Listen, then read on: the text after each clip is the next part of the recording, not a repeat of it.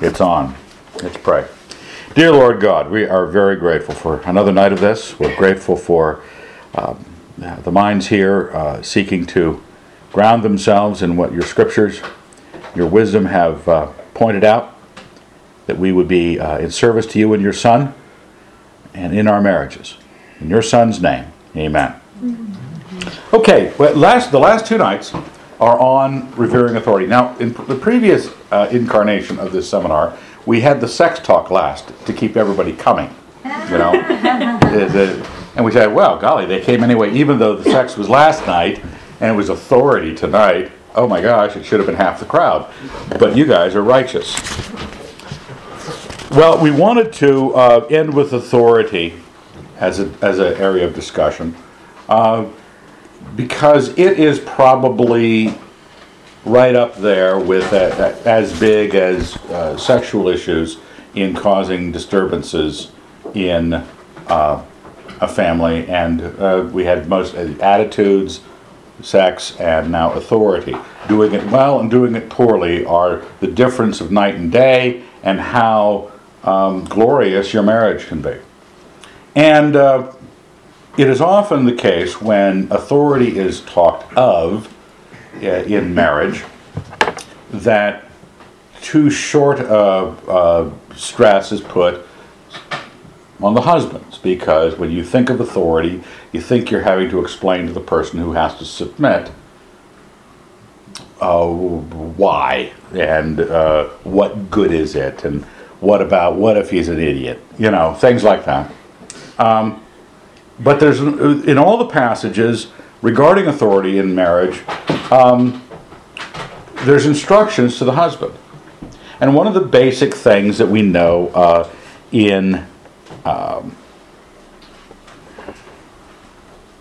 marriage seminars, right, or marriage counseling, and we've covered it before, this is a situation where you're supposed to be paying attention to what you're supposed to be doing. You're going to be contributing to the membership of your family, your membership of your marriage. You're going to be working to make that marrying become more pronounced. You're going to be looking very acutely, more acutely than you listen when your ears perk up when the other one's being talked about, when the wife's lack of libido or the husband's too much libido, whatever it is. You're always listening to the other person's instructions. I know that you're have heard from me anyway that you're supposed to be dealing with what you, by your will and your submission to God and Christ, can do about things. This is almost the worst part of dealing with marriage. Sex is not a hard sell, okay? Neither is good attitudes. People, I like being around happy people versus, depressed people. Everybody knows what the good is there, but the good isn't quite so clear. In the modern mind, the good in authority is not clear. It's something when you bring it up, men tend to get a little nervous because the great she of the family might cut them off from connubial bliss if they get a little bit too big for their britches. Women might cringe because they know what a misogynist I am, and so they're wondering, well, what is he going to say? He's going to say something unthinkable. And so we needed to break it into these two parts. We need to say, okay, we're spending tonight just on the husband. We're going to look at what the husband's got to do. Whether or not the wife is the bride of Christ or not. And you have to realize that all sin is service to yourself. And so all sin has an element of conceit, an element of, a lot of people know that pride is a big problem, but when you think that all sin is you choosing to serve your will, you're tempted when you're lured and enticed by your own desire. That's what leads you to sin. You being told you could have what you want. It's not the wanting, it's the you wanting. And so there's a conceit that gets in our way. So I want you to sort of sit on any kind. I have no idea what your thoughts are. At All Souls. Some of you, a lot of you have attended All Souls. we don't check you at the door, make you sign some sort of statement of faith, and you've never been in a discussion with me of what you think of this issue. So some of you are right on board with what the Scripture says. Others of you may have some adjustment of it. Others may be in a full-throated cry against it. But for tonight, sit on your conceit a little bit, the way you want it done, and at least examine, as men, what it is that is described in the Scriptures. The greatest command of marriage seminars: listen to the corrections of your own gender in the same measure you hope your spouse will listen to theirs. So say your spouse, you'd want them to hear something very clearly. Well, you've just delineated the level of clarity you have to pay attention to the things that are told you. It's an adjustment of the golden rule. Do as you would be done by. And the second is like unto it. These commands are unilateral. You don't get to negotiate a settlement. Okay? You don't get to rewrite marriage according to what you and the little missus worked out. I've known couples who worked something out, who decided it was going to be 50-50. And now they're in a train wreck. But you don't get to. This is something the Lord is telling you to do in your marriage, and you need to do it whether or not the opposite party, this applies to both sides, is doing what they're supposed to do. You don't want to wait for romance to overcome your disobedience. I don't know how much romance it would take to make you obedient, but is it obedience? Is it just say, okay, I'll play nice because she's being so sweet to me? Or I'll play nice because he is, taking me out and stuff. We don't want to have the only time we're rejoicing and offering ourselves as servants of one another when the other person, remember the phrase, while we were yet sinners, Christ died for us? Remember, husbands represent Christ in this picture, and very explicitly. This is a government of governments. We are talking about, from the very beginning of this week, we were talking about the nature of the humane agent is the person who governs themselves, to the degree they govern themselves. And this subject is governing governments. We're talking about how do we work out in membership how this authority thing happens. It's hard when, especially nowadays, young men tend to remain boys a lot longer. They don't tend to man up. They tend to still cling to their play. And girls tend to still think they're in junior high, joining a clique or something, where they manipulate and mess with others. This is an adult subject.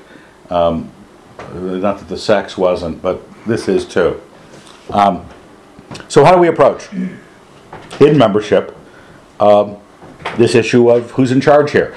Recently, in the last, couple of years, I've been struggling, working on philosophies of governments. So a lot of this is coming out of that separate thing, not marriage exquisitely, but it applies. And the ultimate question in the cosmos that you have to answer is who's in charge here?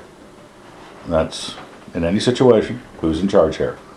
Is the Lord in charge? Are you in charge? Did God delegate you to be in charge? Is the lieutenant in charge? Is the commanding officer in charge? Is my husband in charge? Are my parents in charge? Are the kids in charge? Who's in charge? Because that affects what you become as a human being, recognizing which government.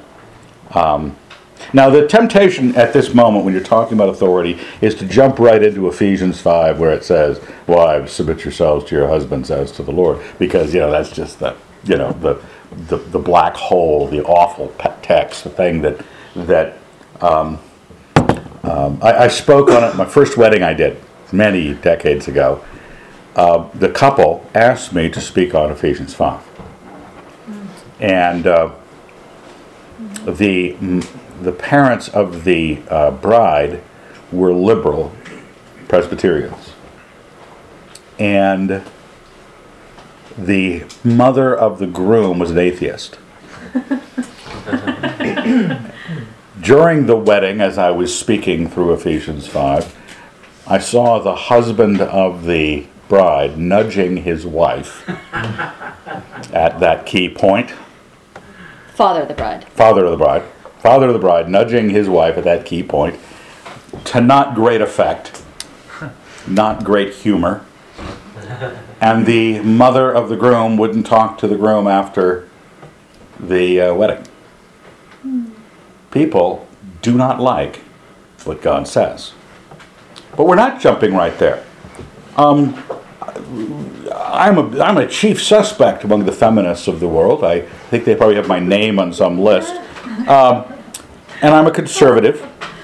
But there's a passage that they always bring up, the feminists, or people who have been feminized, trying to take some heat sink to that awful passage. It's the preceding verse. I think I have it on the page here. Oh, this Bible's upside down. Ephesians 5. And right when it says, wives be subject to your husbands as to the Lord. That's verse 22. Verse 21, and the feminist will remind you of this, for not the best motives. The preceding verse is, be subject to one another out of reverence for Christ. And so they say, see, that undercuts everything that comes afterwards.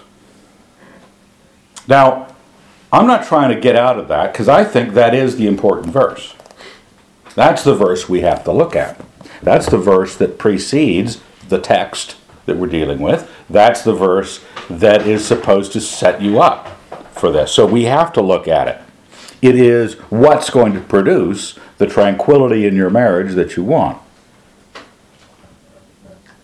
So when you're religious, and you claim to be, and when you're Christian, the nature of religion is that you are expressing a degree of human reverence to the God in question, regarding the God in question. You are bowing to this God, whether it's Krishna or Allah or Jehovah. If you're a Christian, your idea is to revere Christ.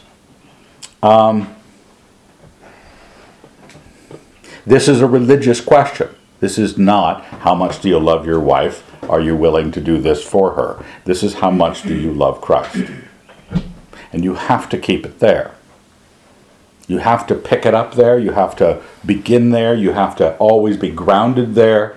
That your relationship, your religion, is what you are representing, gentlemen. And if you are a poophead about it, if you are some little Martinet, little Father Abraham, little, well, the Bible says I'm in charge, so I'm making the decision. We're going to McDonald's.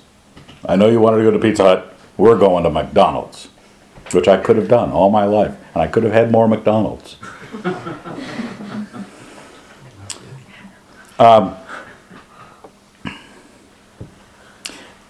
Is this idea, again, ask yourself right now, is this idea of a hierarchical marriage, someone in command because they're supposed to be, someone obeying because they're supposed to be, bothersome to you for whatever reason? You don't have to answer me, you don't have to throw anything at me. We want to assess the husbands first because it gives, in its own right, it gives protection to the women, to the wives, as they hear, and they will hear tomorrow, what they hear where they stand with the Lord regarding this.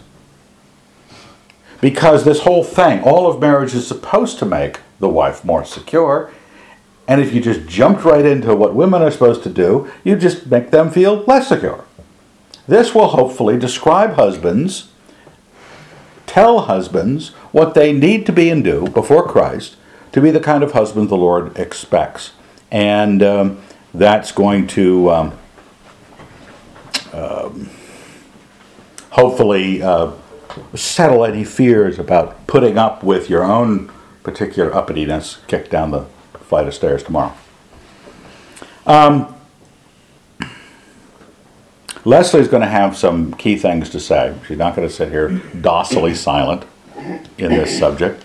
She has got some, we talked about it this afternoon, of areas that she's going to bring up that describe, when we talk about what particularly the men are told to do, how that works. And hopefully that'll give you some benefits. Question whether your religion is right or wrong.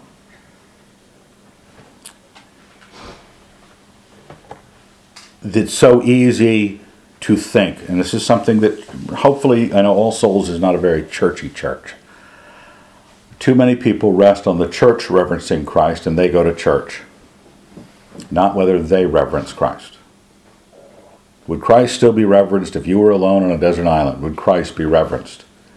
Or do you count on the history of Christendom to reverence Christ?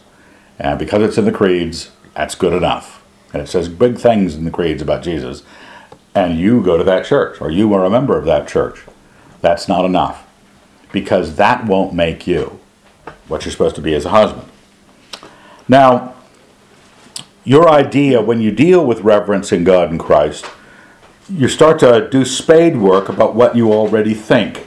My father, when he talks to people about their difficulties, he talks to them about how they define God the Father, Jesus Christ, the Holy Spirit. He starts to figure out where they got off the rails by what they think. Not theologically, but how they react to God. Separate from their church, separate from their training, just their gut. What do you think of God the Father? Some people say hairy thunderer, whatever. Do some spade work, because you may find that you just have this convenient religious myth, that it's the Christian American myth, and we go along with it. Some of you like the pious warmth, devotional sensation you get from it. Some people are into the Deeper Walk Club of some sort of, some union of indentured theologians. And they might have a level of knowledge about God that is like a Tolkien fan or something like that. But they aren't nice to their wives. Tragically, some of the most theologically pure churches, the men aren't nice to their wives. I heard recently from a young woman who married a young man. She was not from the area, and she was so pleased to be in Moscow, where men didn't shout at their wives in church.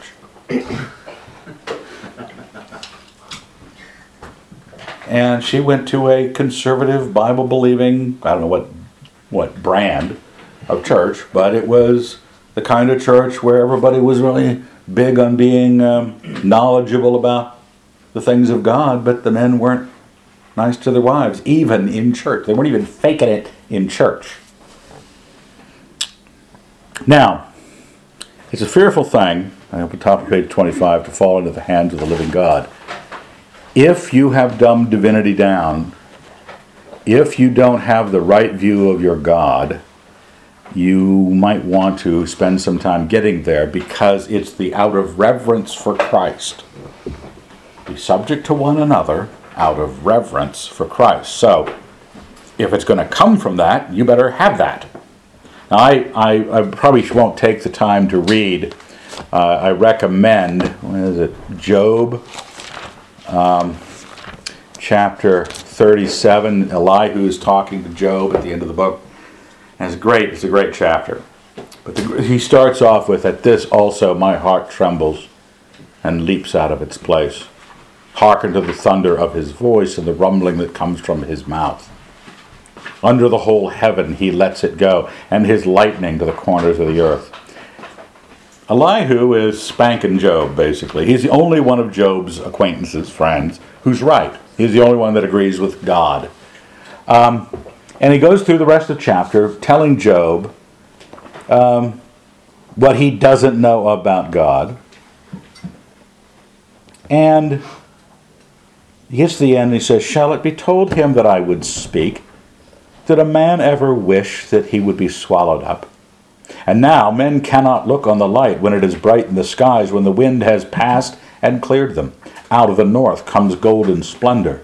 God is clothed with terrible majesty. The Almighty, we cannot find him. He is great in power and justice, and abundant righteousness he will not violate.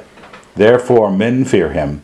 He does not regard any who are wise in their own conceit. He's done at that point. The next chapter, then the Lord answered Job out of the whirlwind. And then Job gets torn up by God. He gets torn up by this young guy, Elihu, and then God, it's a tag team match, and God comes in and trounces him royal on the same thing. But Elihu's vision of God is something that you, more than just that passage, but you need to go back to the Word of God and reinvigorate your view of the divine. Jump away from theology. Jump away from the arguments you like to get into. Those are avocational. Your vocation is to know God. And this, your marriage, is going to rest on that. Now, at any point when you talk about authority, either in the leadership position or in the submissive position, a sense of judgment of the other person, the other party, starts to come up. He or she does not deserve this. She gives me grief. She's rebellious. Or he's a Nabal. He is, he's not even a Christian. Or what, he's mean. Or he doesn't know what he's talking about. We're not told to be subject to one another out of reverence for your spouse. It is not the merit of your spouse. It is great when your husband or your wife is a wonderful person. It does make it all much easier. Everything is a lot easier when even the Philistines, even the Gentiles, enjoy being with nice people and can find themselves being nice in response to nice people. So if you're nice to your spouse, it adds, it helps a wife submit to her husband when she knows he's wise and loving. But we're not moved to it for that reason. Because then it would be all these dispensations not to do this stuff. We just have to say, just check off, oh, she's been bad today. I don't have to be considerate and kind and loving and caring and sacrificial. I don't have to be because she's rotten. Christ is the merit we judge. And you have to measure your Christianity on this basis because it is the measure of your reverence and your reverence for the Lord. He lets you know, and I think I quoted it already this week, why do you call me Lord, Lord, and do not do the things that I say? It causes the Lord Jesus to be a little bit miffed with you. And since it is a terrible thing to fall into the hands of the living God, I wouldn't want him miffed. And not only do you need to pick up your view of God's glory, but you've got to pick up his view of he chastises the sons whom he loves. You don't want to be on the chastisement end of things. So pay attention to these things. Now, the next thing we're looking at is Ephesians 5. There it is, Ephesians 5 in all its glory. Starting with the awful verse. Skipping that one that says, be subject to one another out of reverence for Christ. Jumping right in there on the women. We're going to skim over that because the women are going to get that tomorrow. But I'm going to read through it, but we're not going to talk to it, okay? Wives, be subject to your husbands as to the Lord, for the husband is the head of the wife, as Christ is the head of the church, his body, and is himself its Savior. As the church is subject to Christ, so let wives also be subject in everything to their husbands.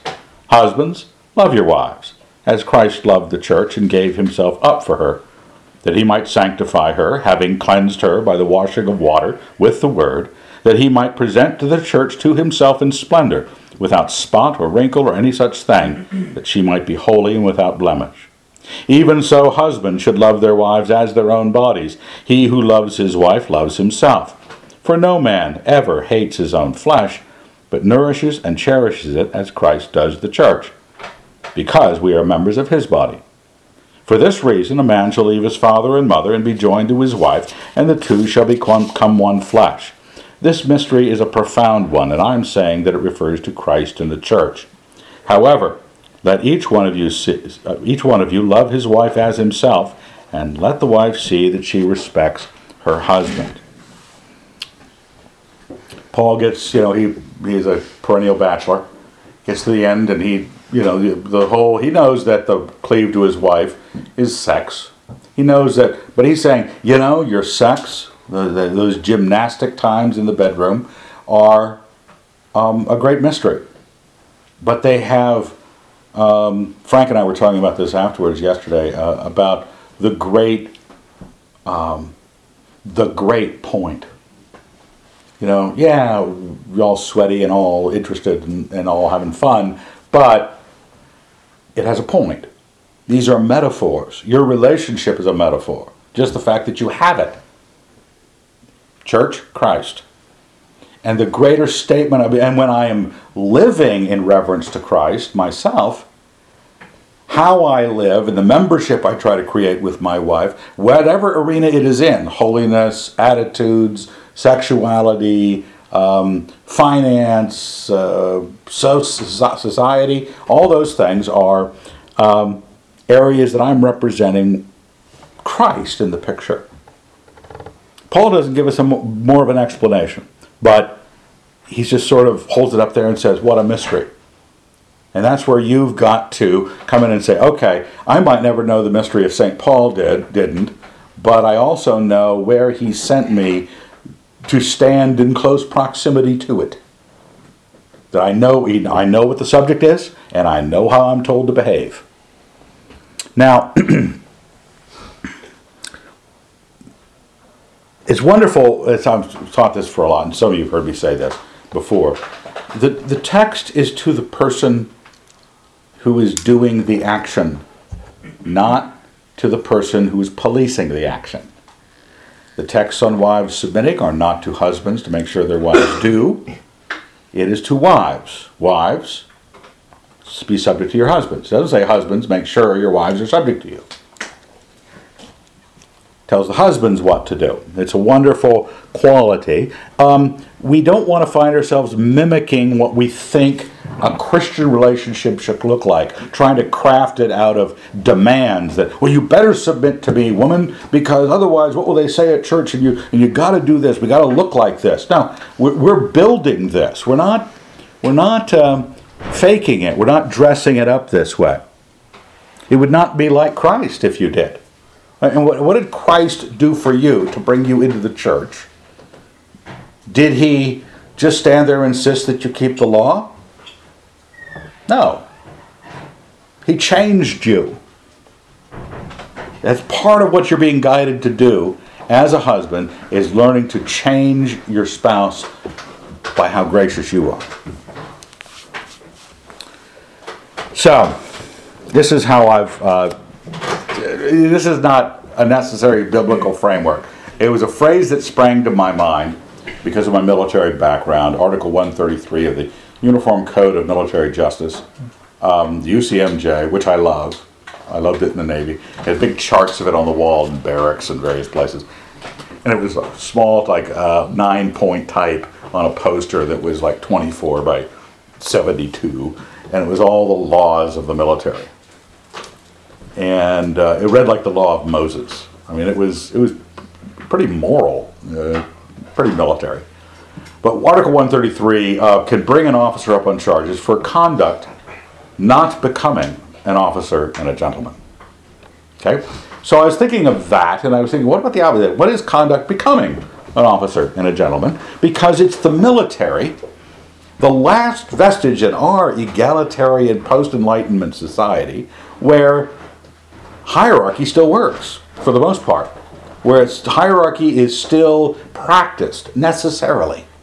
And they take you to boot camp and bad things happen to you. And when they take you to boot camp and bad things happen to you, they do that so they will break that hippie spirit in you and make you a soldier. Or a sailor, in my case. Not quite as tough as a soldier. We had boats. Now, it says in Luke 7, Roman centurion, great passage, "For I am a man set under authority, with soldiers under me. And I say to one, go, and he goes, and to another, come, and he comes, and to my slave, do this, and he does it."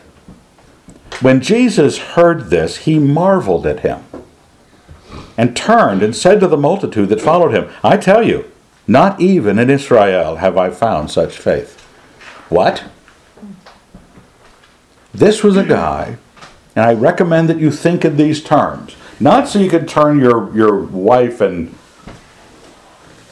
into some sort of military boot camp situation, but to recognize that Jesus recognized. He said the centurion wasn't trying to operate in a military way with Jesus. He was saying, this is just the way I think.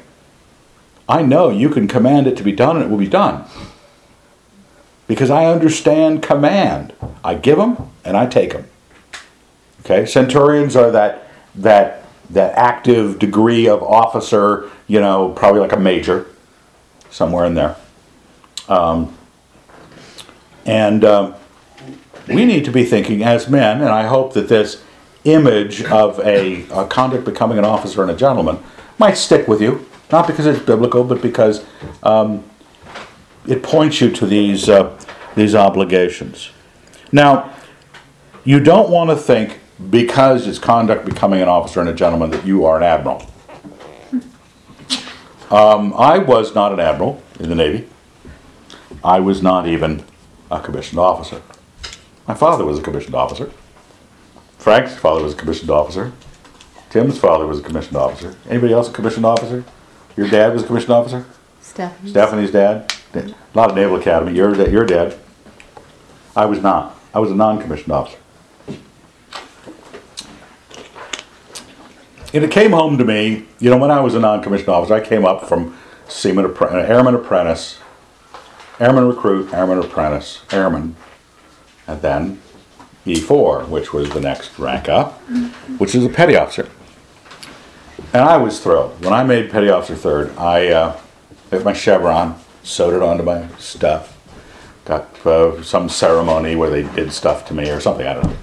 Had my Dixie Cup hat on, and I was salty. I was really salty, which is key in the Navy, to be salty. You had to curl your Dixie Cup hat. You get there at night and you'd roll it so the edge would just do a little flip like Popeye, It wasn't regulation, but boy. It was supposed to be 2 fingers above your eyebrows, but you ran down to 1. Now, Evan's an idiot. What's this have to do? I'm trying to save my marriage. So in the moment, I still have a picture in one of these books, one of these photo albums of me making petty officer third. And I don't know how many years after I got out of the Navy, I suddenly realized what an insult I had endured. Can you imagine that your rank is petty officer, third class? That's the bottom. That's the bottom of the universe. And they tell you, right to your face, hey, you're a petty officer, third class. That's where you are, gentlemen. You're just a guy with a wife. You got a yard. You might have a few brats. You might have a dog. I don't know. That's it. You're a squad leader. You're E4, nothing above. You're not an admiral, general, or a colonel. So don't act like you're an admiral, general, or colonel in the home. Understand that you're pretty close to the airman. But we want to, with those warnings, look at the passages. We just read through Ephesians 5. There's Corinthians 11, which is about authority. I want you to understand that the head of every man is Christ, and the head of a woman is her husband, and the head of Christ is God. Any man who prays or I won't go into that. I don't want to talk about veiling of women at this point. Verse 7. For a man ought not to cover his head, since he is the image and glory of God, but woman is the glory of man. For man was not made from woman, but woman from man. Neither was man created for woman, but woman for man. That is why a woman ought to have a veil on her head because of the angels. Also, I will not discuss that. Why the angels? I know, but I'm not going to tell you.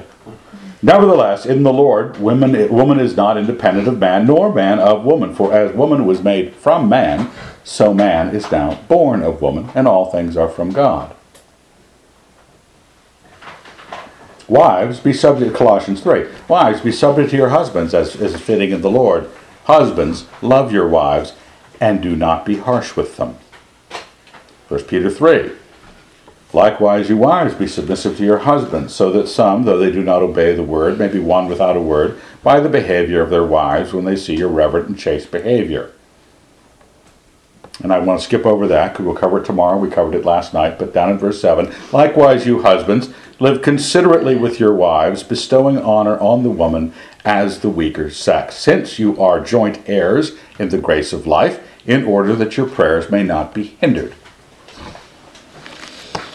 Now, I want to get something aside out of the way. It's a side comment over here that it didn't fit in the run of the text, but I want to just sort of remind you of certain things that aren't the case as we move through it. So I don't want to sidetrack you too much, but the idea of submission that is misunderstood sometimes takes the great things down to small things, and they think, both men and women, that it's most important that the wife submit to the big things more than the little. But the great things, theology, ideas, politics, those are ideas, folks, and you don't submit to ideas.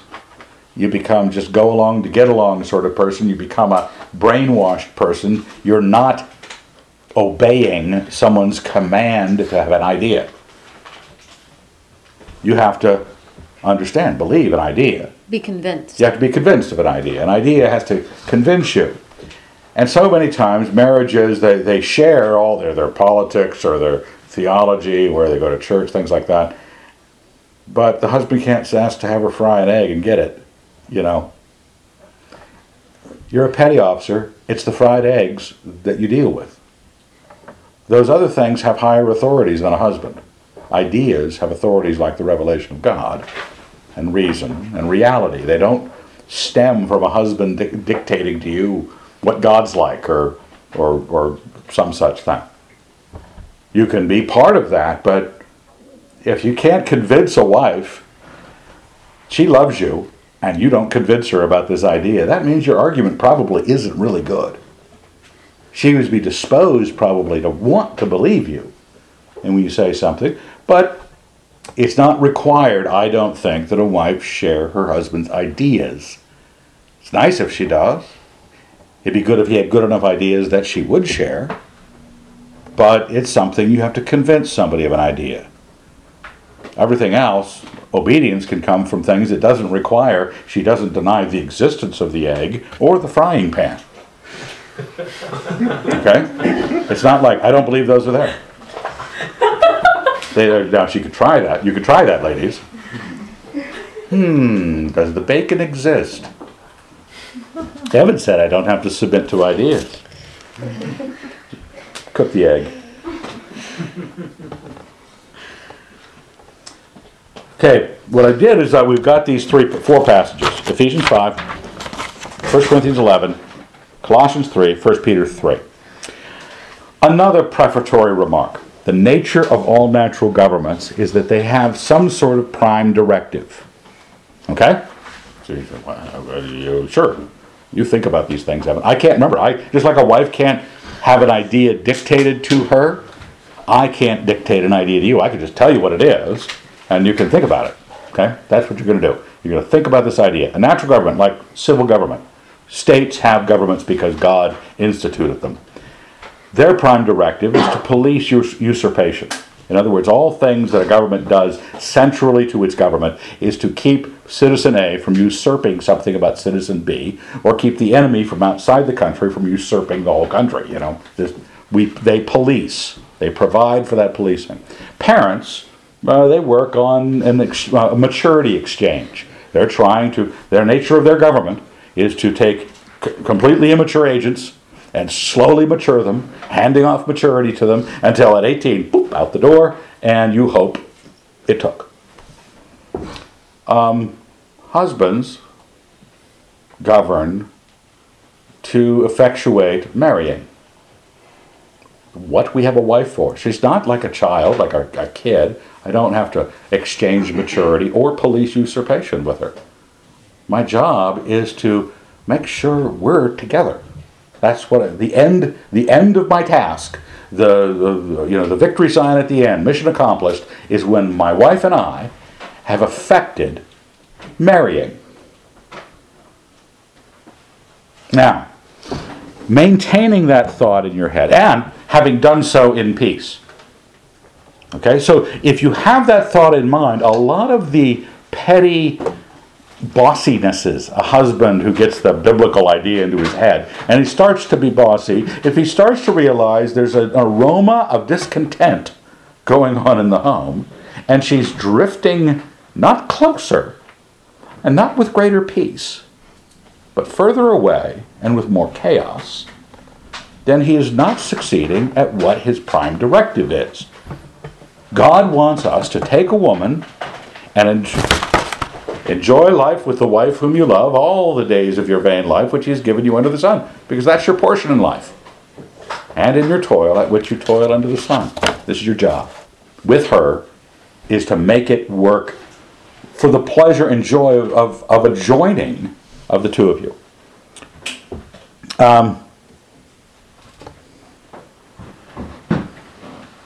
So you're not successful if you give an order and she does it. You say, well, isn't that... If I say, honey, fry me an egg, and she does, you think all's right with my world. Don't consider that success. Success is when the egg gets fried, and she is drawn closer to you in the process. If you drove her away, you weren't successful. Matter of fact, you were counter-successful. So, because we were working with this conduct becoming an officer and gentleman, I naturally started thinking in my I couldn't remember my 11 general orders from the Navy, whatever they were. You got drilled on them constantly. I've forgotten all of them. I think there was a 12th general order. I report all submarine surfacing on the grinder, sir. The grinder was the marching asphalt, and so you report all submarine surfacing on the grinder. It was not going to happen. That's the only one I remember, and it wasn't really one of the general orders. These general orders I just pulled out of these passages we just went through. The first general order: love your wife as a bodily member.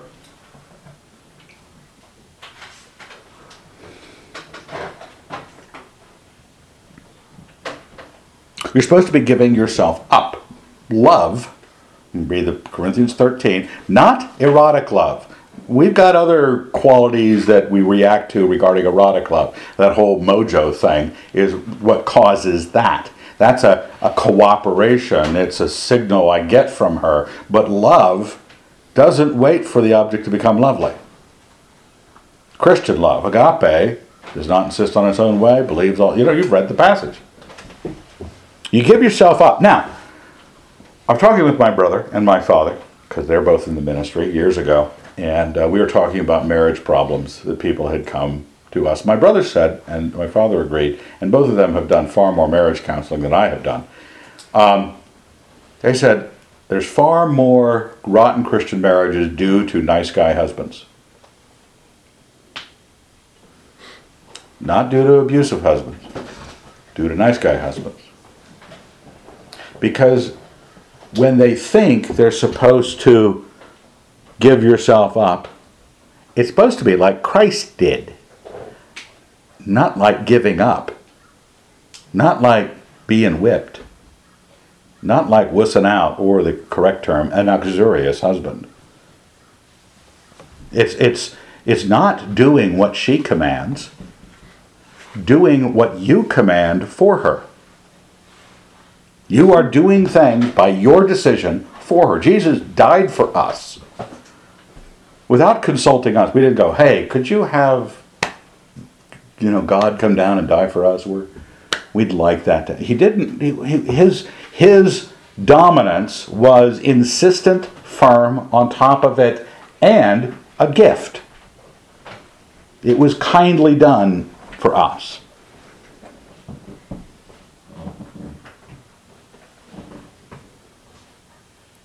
It's a membership issue, not just in terms of what you accomplish, what we've been talking about, dealing with everything in joint government and joint government membership, but it's supposed to be thought of as a member, like your arm. An arm that actually you have a relationship with and you care for it. Have you ever had a hangnail? I've had them. And you can't get it off your mind, right? You cannot get it. It catches on everything. Every piece of fabric, every move of your hand, and you find your nail splitting. So you're begging, pleading with any friend who has the nail clippers on them, right? You're going to find nail clippers no matter what. I get it. Acid indigestion. In my pocket, for decades, I have carried Tums. Because I know what it's like to have my members be in a state that because it's too closely related to me, I need to resolve it. I need to resolve it now. But when people start to drift away from each other, when the divorce starts to happen, okay, you don't care as much about what's going wrong with the person because it doesn't hurt you as much. Your task is to make her more a part of you. I was going to Yeah, okay, you got something there. One of the comments here says that you're supposed to be doing things that make her more beautiful for you, guys. And if you are becoming her servant in some sort of whipped way, you're not going to view her as beautiful. You're going to view her as some sort of taskmaster that's gotten control of you. And you end up doing things trying to make yourself more acceptable or beautiful to her. That's not the way. But in however you choose to love your wife, as a bodily member, it should be helping her to become beautiful. I can't even think of a specific example, but. Well, you probably have known whipped husbands. And you probably have known people who, and it's hard to talk to a whipped husband because they've defined this all as their righteous duty, to be a servant to their wife. They craft it all in Bible terms. But it's not like Christ. It can never speak clearly to bring a wife to repentance.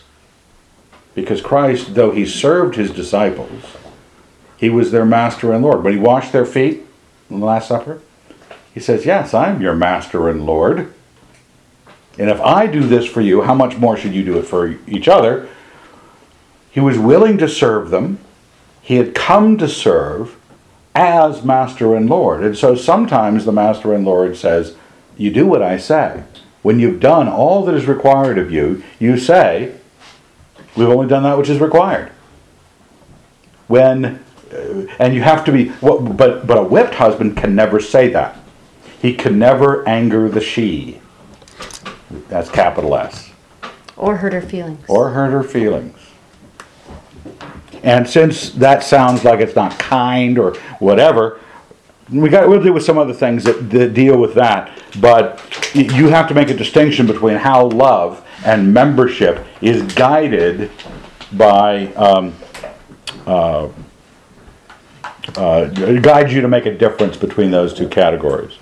I mentioned before yesterday the two crowns that Lewis talks about in the Four Loves. Last night it was the paper crown, Sky Father, Earth Mother. Tonight it is the crown of thorns.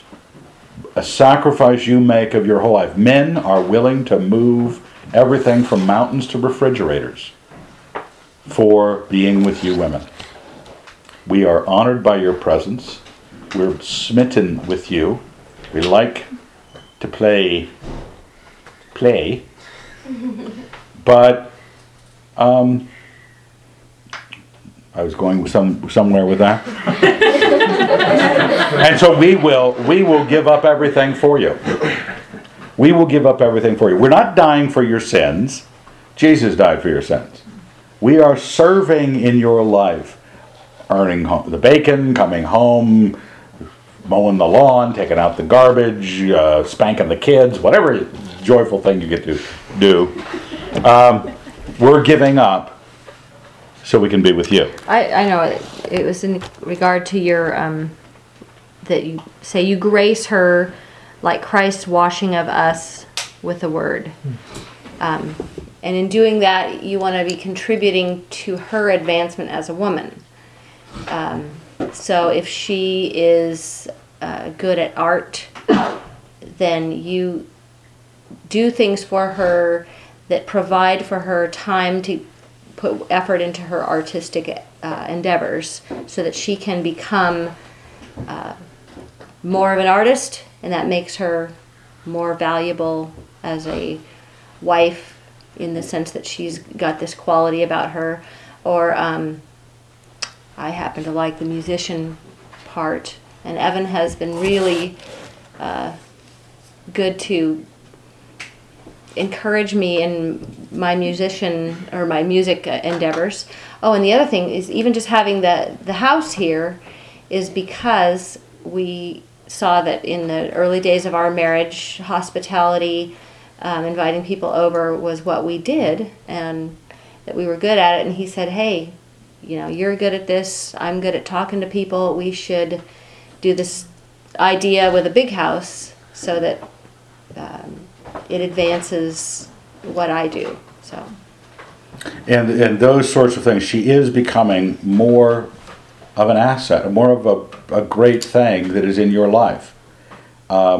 It's like you'd work with your kids when in that age when you're trying to help them decide where to go, and you're encouraging them as they come up with things and trying to help them figure out how to plan this idea ahead. You sit down with your wife about something, be it her cooking or her singing or her drawing or her whatever, going back to school for something, and say, okay, honey, how are we going to do this? You take your authority and you use it to craft a better woman out of her in the way she enjoys her being built. She's not being built into some sort of love slave for you. She's being built into who she is, that you wanted to have her as she was X number of years ago, but now you're building her into what you're going to want even more. That helps you sustain the avowed sexual membership. That's what you're laboring to do, to make her a better woman. And if you're always standing there hat in hand asking her permission to drive the car or asking her permission to have some money so you can go to McDonald's, it's always McDonald's. But she never wants to go to McDonald's. I had a bet with her the other day. I haven't collected it yet. We were driving back from Portland and in a rented car, and we were coming through Colfax, and she always sees deer on that canyon coming out of Colfax. It was dusk. Deer were going to be out. I said, how many deer are you going to see? Are you going to see a deer? She said, I'm going to see 5 deers. Deers. I'm going to see 5 deer. I said, you want to bet? What's it going to be? Well, it was between an hour-long back rub she would get, and she would come with me to McDonald's. She's got to come to, and it was great because she saw like 3, and then we crested, came out of the canyon up into the Palouse, and then there was 3 standing right over there. It was outside the canyon. I get to go to McDonald's with my wife because I want membership. So, but building, you're using love. You're giving yourself like Christ because she's a member of you. Like you would take care of a hangnail, like you would take care of your antacid. You deal with it quickly. You want to build her better. Like the Lord washes us with the water of the Word, presenting us to Himself. It's a gift to you, men. You're not trying to be a gift to her. You're making her a gift to you by giving to her. The Lord says here in Luke 22, the kings of the Gentiles exercise lordship over them, and those in authority over them are called benefactors. But not so with you. Rather, let the greatest among you become the youngest, and the leader as one who serves. The second general order. This came from the Corinthians passage. Our rank should consider that the whole officer corps has a mother. And probably maybe somebody said this to you when you were dating, or to you girls as dating. How does he treat his mother? That's it. The Lord says to you, to remind us from being misogynist egoists against that, He says, hey, sure, women were made for you. After you, for you, not us, for them. But the Lord, in His sense of balance, He could have had us men gestate the babies Then we could have been in control of everything. And you ladies could just be out sunbathing all the time or eating bonbons. Well, I don't know what you do. Reading romance fiction. But it's a kind of a crucial rule. The Lord just did it to us. He said, everybody's born of woman. Men come from women.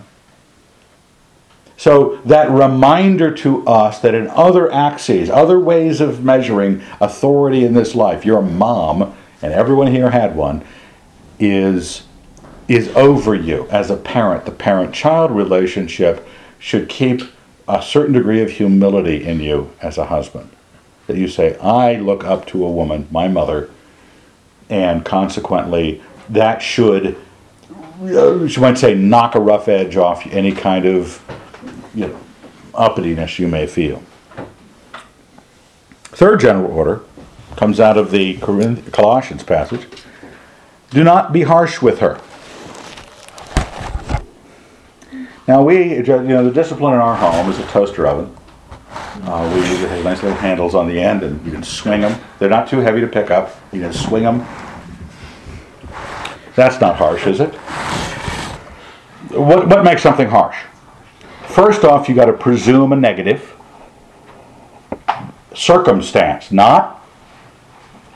not like, oh, don't ever say anything negative. Harsh is like cruel and unusual punishment. Harsh is when I go beyond, in the negative, what is required. Okay? To get it done. Because you are going to have to, as leader, sit the wife down at some point and say something that she doesn't want to hear. Leslie has some sharing to do. So, when I have been corrected, I think there have been 3 times in my marriage. No, maybe a few more than that.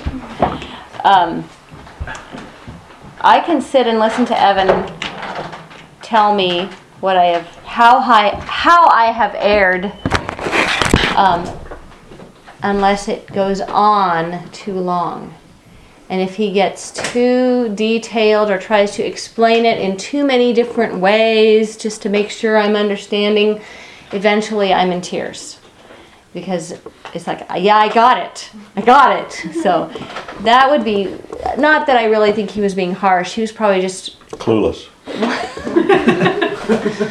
That would just be one thing to be careful of, is keeping it short and concise and assuming that she's bright enough to get it that quickly.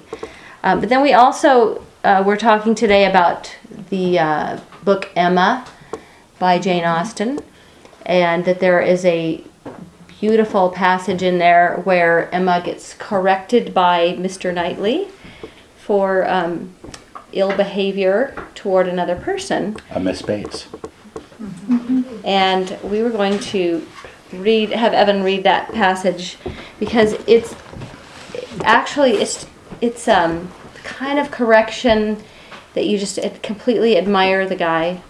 It's for those of you who read the book or saw the movie, it's the women are going, oh my heavens, at this moment where the girl's getting chewed out by the love interest, by the guy, And you're going to hear that she defends herself, and he doesn't let it go. He doesn't let it go. He doesn't give up, and he knows he's risking the relationship. He's risking that they would have a friendship, or what he really wants is her love. But he's more concerned for the righteousness of the moment, the correct. And he pushes it only as far as where it becomes harsh is when you go a step by your desire for vengeance, or since it's a negative conversation already, here's my chance to bring up everything. Okay? Whenever you go beyond the necessary, keep that in mind, guys. If you go beyond the necessary, if she's not going to, like Emma does, starts to excuse it, you may have to stay in the rebuke mode, but you only take it as far as necessary. May I read this? While waiting for the carriage, she found Mr. Knightley by her side. He looked around as if to see that no one were near, and then said, Emma, I must once more speak to you as I have been used to. A privilege rather endured than allowed. Perhaps I must still use it. I cannot see you acting wrong without a remonstrance. How could you be so unfeeling to Miss Bates? How could you be so insolent in your wit to a woman of her character, age, and situation? Emma, I had not thought it possible. Emma recollected, blushed, was sorry, but tried to laugh it off. Nay, how could I help saying what I did? Nobody could have helped it. It was not so very bad. I dare say she did not understand me. I assure you she did. She felt your full meaning. She has talked of it since. I wish you could have heard how she talked of it, with what candor and generosity. I wish you could have heard her honoring your forbearance in being able to pay her such attentions as she was forever receiving from yourself and your father, when her society must be so irksome. Oh, cried Emma, I know there is not a better creature in the world, but you must allow that what is good and what is ridiculous are most unfortunately blended in her. They are blended, he said, I acknowledge, and were she prosperous, I would allow much for the occasional prevalence of the ridiculous over the good. Were she a woman of fortune, I would leave every harmless absurdity to take its chance. I would not quarrel with you for any liberties of manner. Were she your equal in situation, but Emma, consider how far this is from being the case. She is poor. She has sunk from the comfort she was born to, and if she lived to old age, must probably sink more. Her situation should secure your compassion. It was badly done indeed. You, whom she has known from an infant, whom she had seen grow up from a period when her notice was an honor, to have you now, in thoughtless spirits, in the pride of the moment, laugh at her, humble her, and before her niece too, and before others, many of whom, certainly some, would be entirely guided by your treatment of her. This is not pleasant for you, Emma, and it is far from pleasant to me, but I will tell you truths while I can, satisfied with proving myself your friend by very faithful counsel, and trusting that you will some time or other do me greater justice than you can do now. Well, it's a great section, and when I saw the movie version, I was impressed because it never has him come back and apologize for speaking that way to her. It stands. And gentlemen, sure, you risk in the moment. It seems like as she either defends herself or cries or gets upset at the correction, if you hold back from the harsh, she will be grateful. If her conscience is made alive by it, she is grateful because she has nothing to blame. Harshness gives defensiveness something to blame. If you come into a situation to correct and exceed the negativity that is needed, the guilty soul knows what to point at and never repent. If you don't deal with those things, sure, you risk your marrying in the moment, but not correcting someone risks the marrying in a much bigger way. But you may not be harsh. Fourth general order, be considerate of her. That is out of the Peter passage. Likewise, you husbands, live considerately with your wives. Consideration, it sounds just like polite, standing up when, or giving her your chair, opening the door for her, things like that, which are nice to do.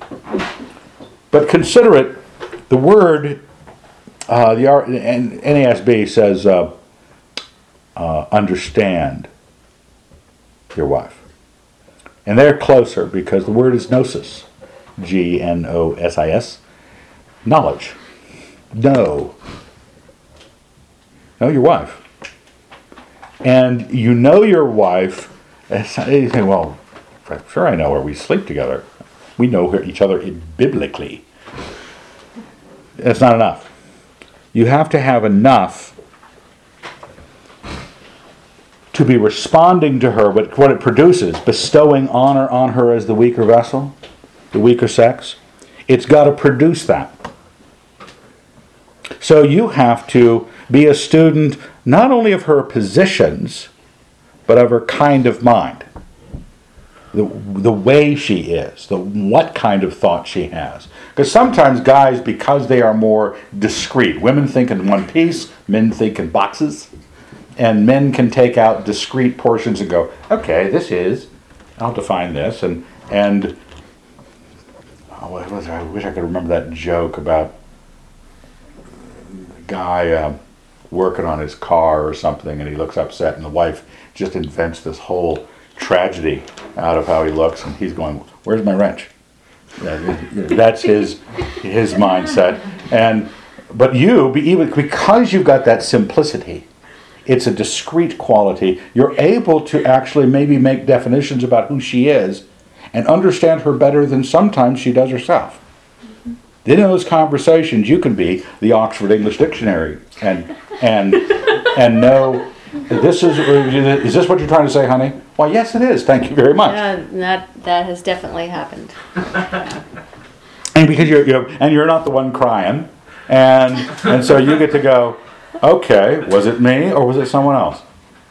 It was someone else. Okay, now we move on. And you break it down to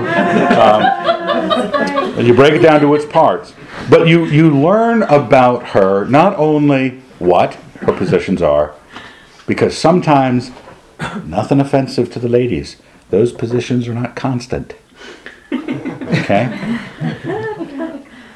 At some rule they picked up somewhere, and it wasn't in the military, they decided that something about fickleness was like a right John Locke gave them. So know who she is. You're going to be reason's referee of you and of her. You need to be able to almost speak outside yourself. That you speak in your authority voice of anointing, that you stand over here and say, the scriptures say, we both ought to do this, or reason is this, and referee the moment out of understanding of both of you. I'm going to open the door. Okay. All these bodies, hot day, and lucky it's not the sex night. Fifth general order. Bestow honor on her. Understand her. And then you have this task of praising. And it's not hard to do because we like the way they look, And they're always spending enough time on it. So they're going to come out of the bathroom looking pretty good. You got to go watch out because sometimes they'll come out and you'll think they look good, but they haven't put things on yet. So they look at you like, how could I look good? I haven't done anything. But honey, you're naturally beautiful. You're radiant. We understand those sorts of compliments.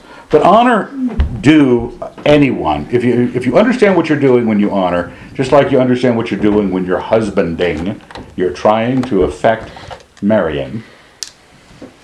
What you're doing in your honoring is you're giving the recognition of a dignity.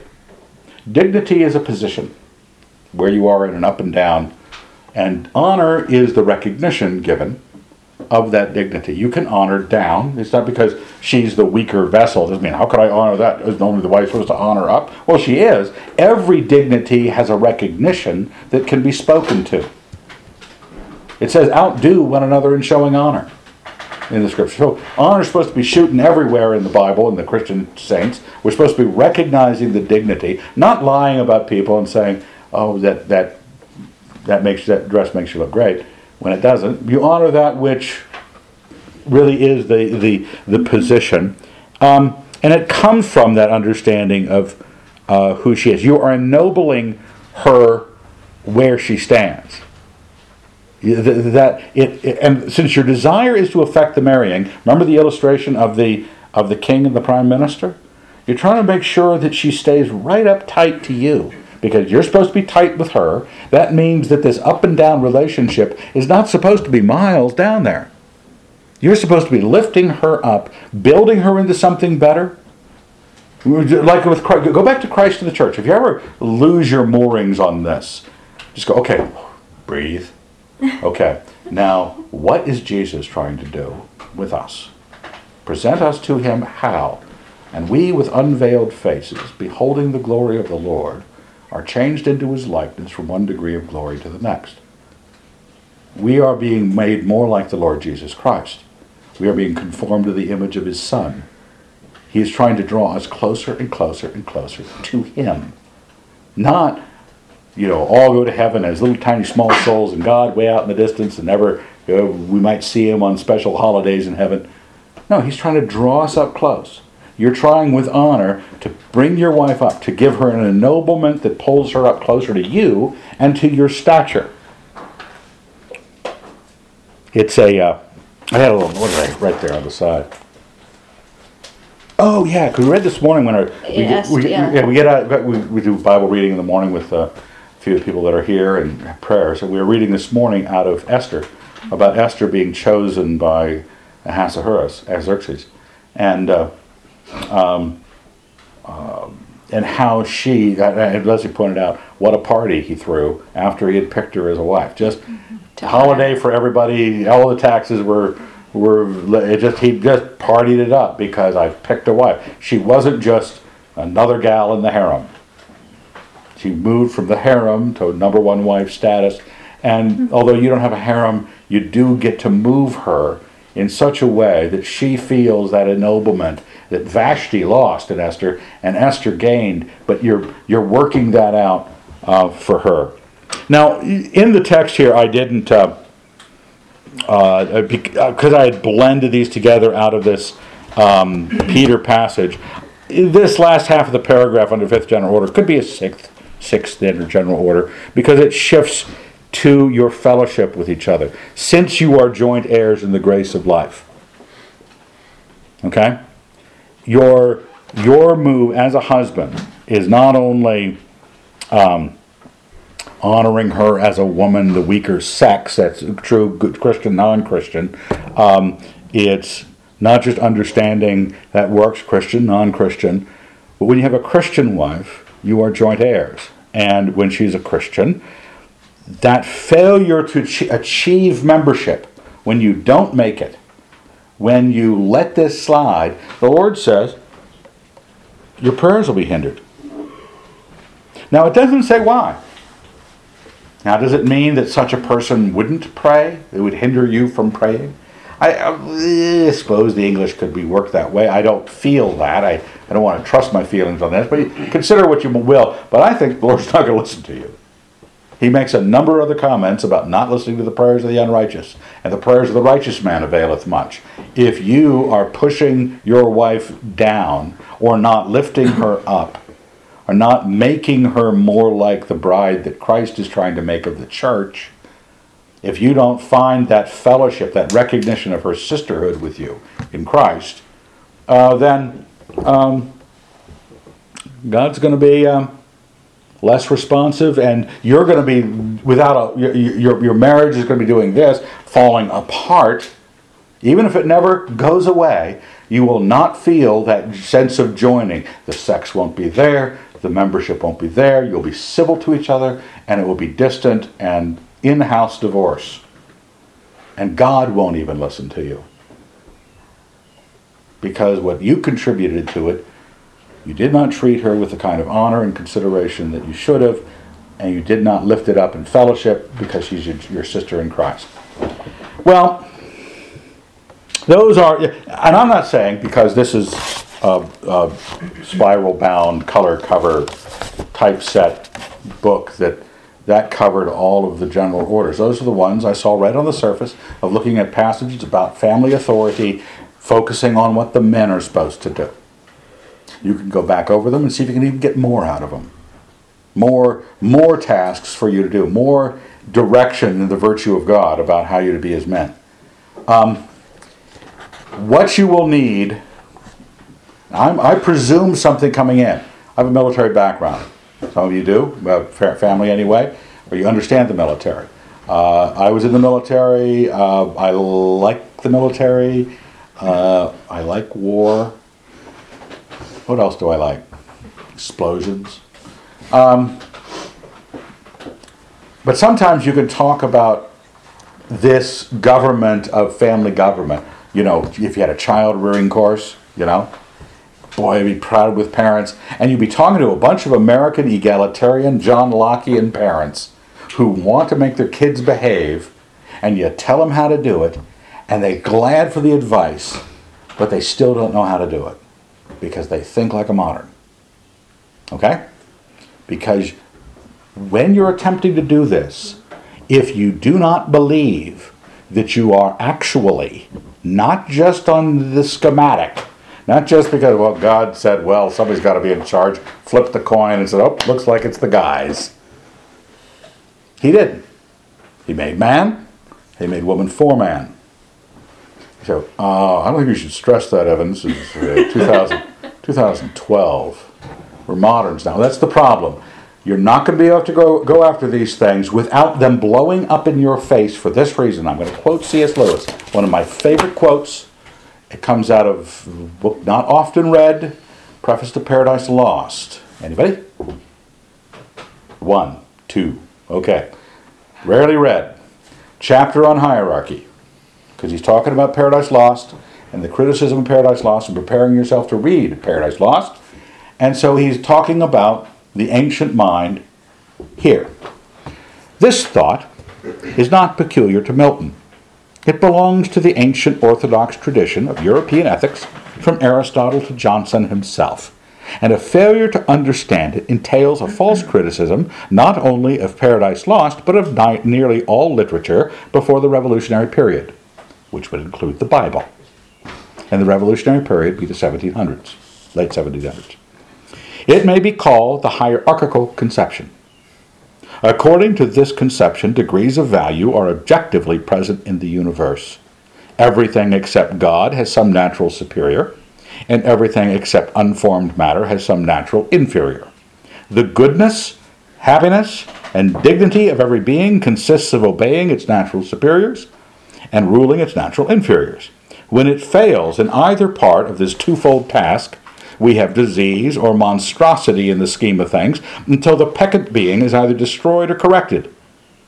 One or the other it will certainly be, for by stepping out of its place in the system, whether it step up like a rebellious angel or down like an uxorious husband, on our subject. It has made the very nature of things its enemy. It cannot succeed. So I remember when I read that many years ago for the first time. This is unthinkable. This is brilliant. And I gave a lecture in Lynchburg, Virginia on it. And I scared the people because they were all teachers from colonial state schools, all teaching on the wonders of George Washington. And I was telling them, guess what? The American Revolution was sin. But don't want to get off the subject here. But look at what he's saying. He's saying our world, since the Revolutionary period, has been an egalitarian, Lockean, Enlightenment, Rousseau, Voltaire, all those guys contributing to a notion that you're equal to each other. And equality is just a fiction. It's a fiction of law that allows the law courts to be more just, because it doesn't presume anything about your status when it deals with you criminally. It gives everybody open access. It's a handy fiction. It's a nice fiction, but it's a fiction. Now, if you don't think that, this is the problem. And Lewis goes on. He is not done with us. Now, if once the conception of hierarchy is fully grasped, we see that order can be destroyed in two ways: by ruling or obeying natural equals, that is, by tyranny or servility; 2, by failing to obey a natural superior or to rule a natural inferior, that is, by rebellion or remissness. And these, whether they are monstrosities of equal guilt or no, are equally monstrosities. He said, I didn't quite follow that. Evan, you've been thinking about it a long time. Explain it to me. I will. When two equals, one tries to rule the other, he has to resort to tyranny. If the tyrannized agent submits, they become servile when it's two equals. Okay? A overlord, an actual higher being, doesn't have to resort to tyranny to run you, because there's a natural obeisance to the higher lord. But here's where it becomes a problem for you. you've just been told all these instructions about lordship and how it's to be carried out, and that there is a height in family, and Christian wives and Christian husbands need to, in membership, deal with that truth. And more often than not, most Christians I know, though they never give up their Lockean premises, they try to live in accord with St. Paul in a believing conservative church. Okay, they tried to, my husband's in charge. His final decision, whatever that might be. But what the problem is, it's not just true when equals try to rule each other or submit to each other, but when people perceive that they are equals, they perceive a tyranny. Okay? So when a husband that God has made higher than you, if you're the wife, not saying men, I'm saying husband. Okay? Husband higher than you, if you believe he isn't, any effort he makes to guide the situation, even in his mind, might come across as tyrannical. It's hard for him to get the words out, honey, fry me an egg. Because the egg is important.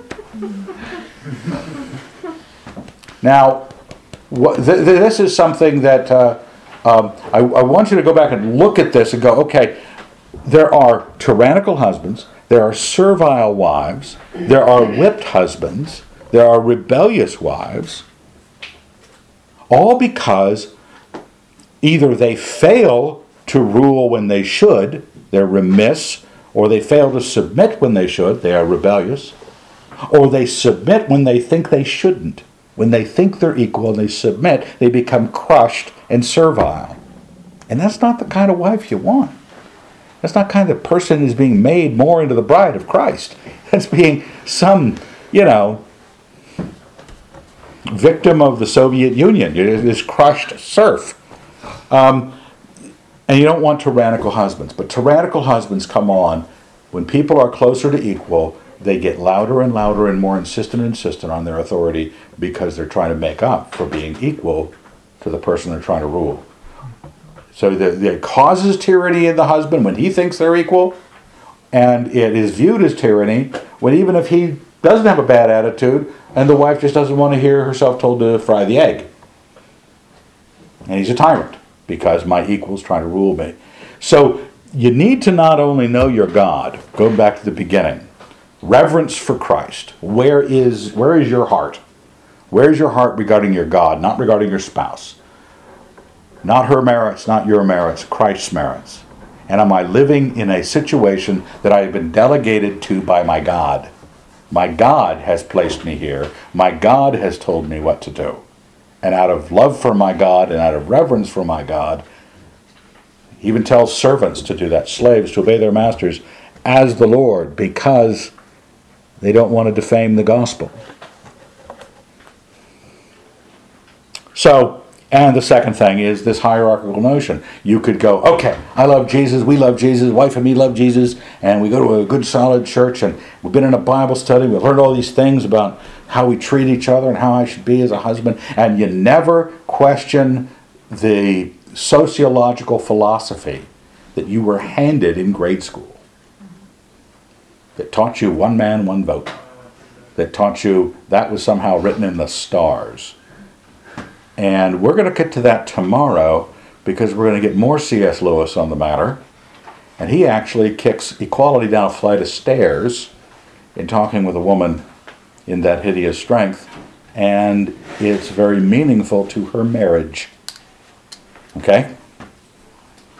Got it? It's not that late. I can keep talking. Is there anything I missed? I'm sure Side tomorrow night notes. will be much longer. We'll make up. Just spend the rest of the Here's another one. Here's another. Just warning you, just general things that occur to Christians when they hear things they don't like. Okay? I'm telling you what your mind might say to you. One of the standard things, as a pastor, I've heard it any number of times after I've preached a sermon. Not just this subject. Any sermon someone didn't like. They want to come up and talk to you afterwards, and they want to talk to you about where it doesn't apply. They come up with all, well, what if he told you, what if he said, not fry an egg, but he said I had to sleep with the man next door? What about that, Pastor? They start, well, don't do it. I mean, I thought that was pretty obvious. But they spend their time trying to think of lists of where they don't have to obey the Lord. Don't take your time thinking of lists of how you don't obey the Lord. Waiting, dear God, I hope he does, in his folly, try to make me do something immoral so I could disobey him with a certain satisfaction. You were told to learn this. Start coming up with a list about what you're supposed to do, gentlemen. Not where you don't have to, but where you know you do. Just for the sake of your soul. Let's thank God. Dear Lord, we're very grateful. Thank you for your mercies. In your Son's name, amen. Amen.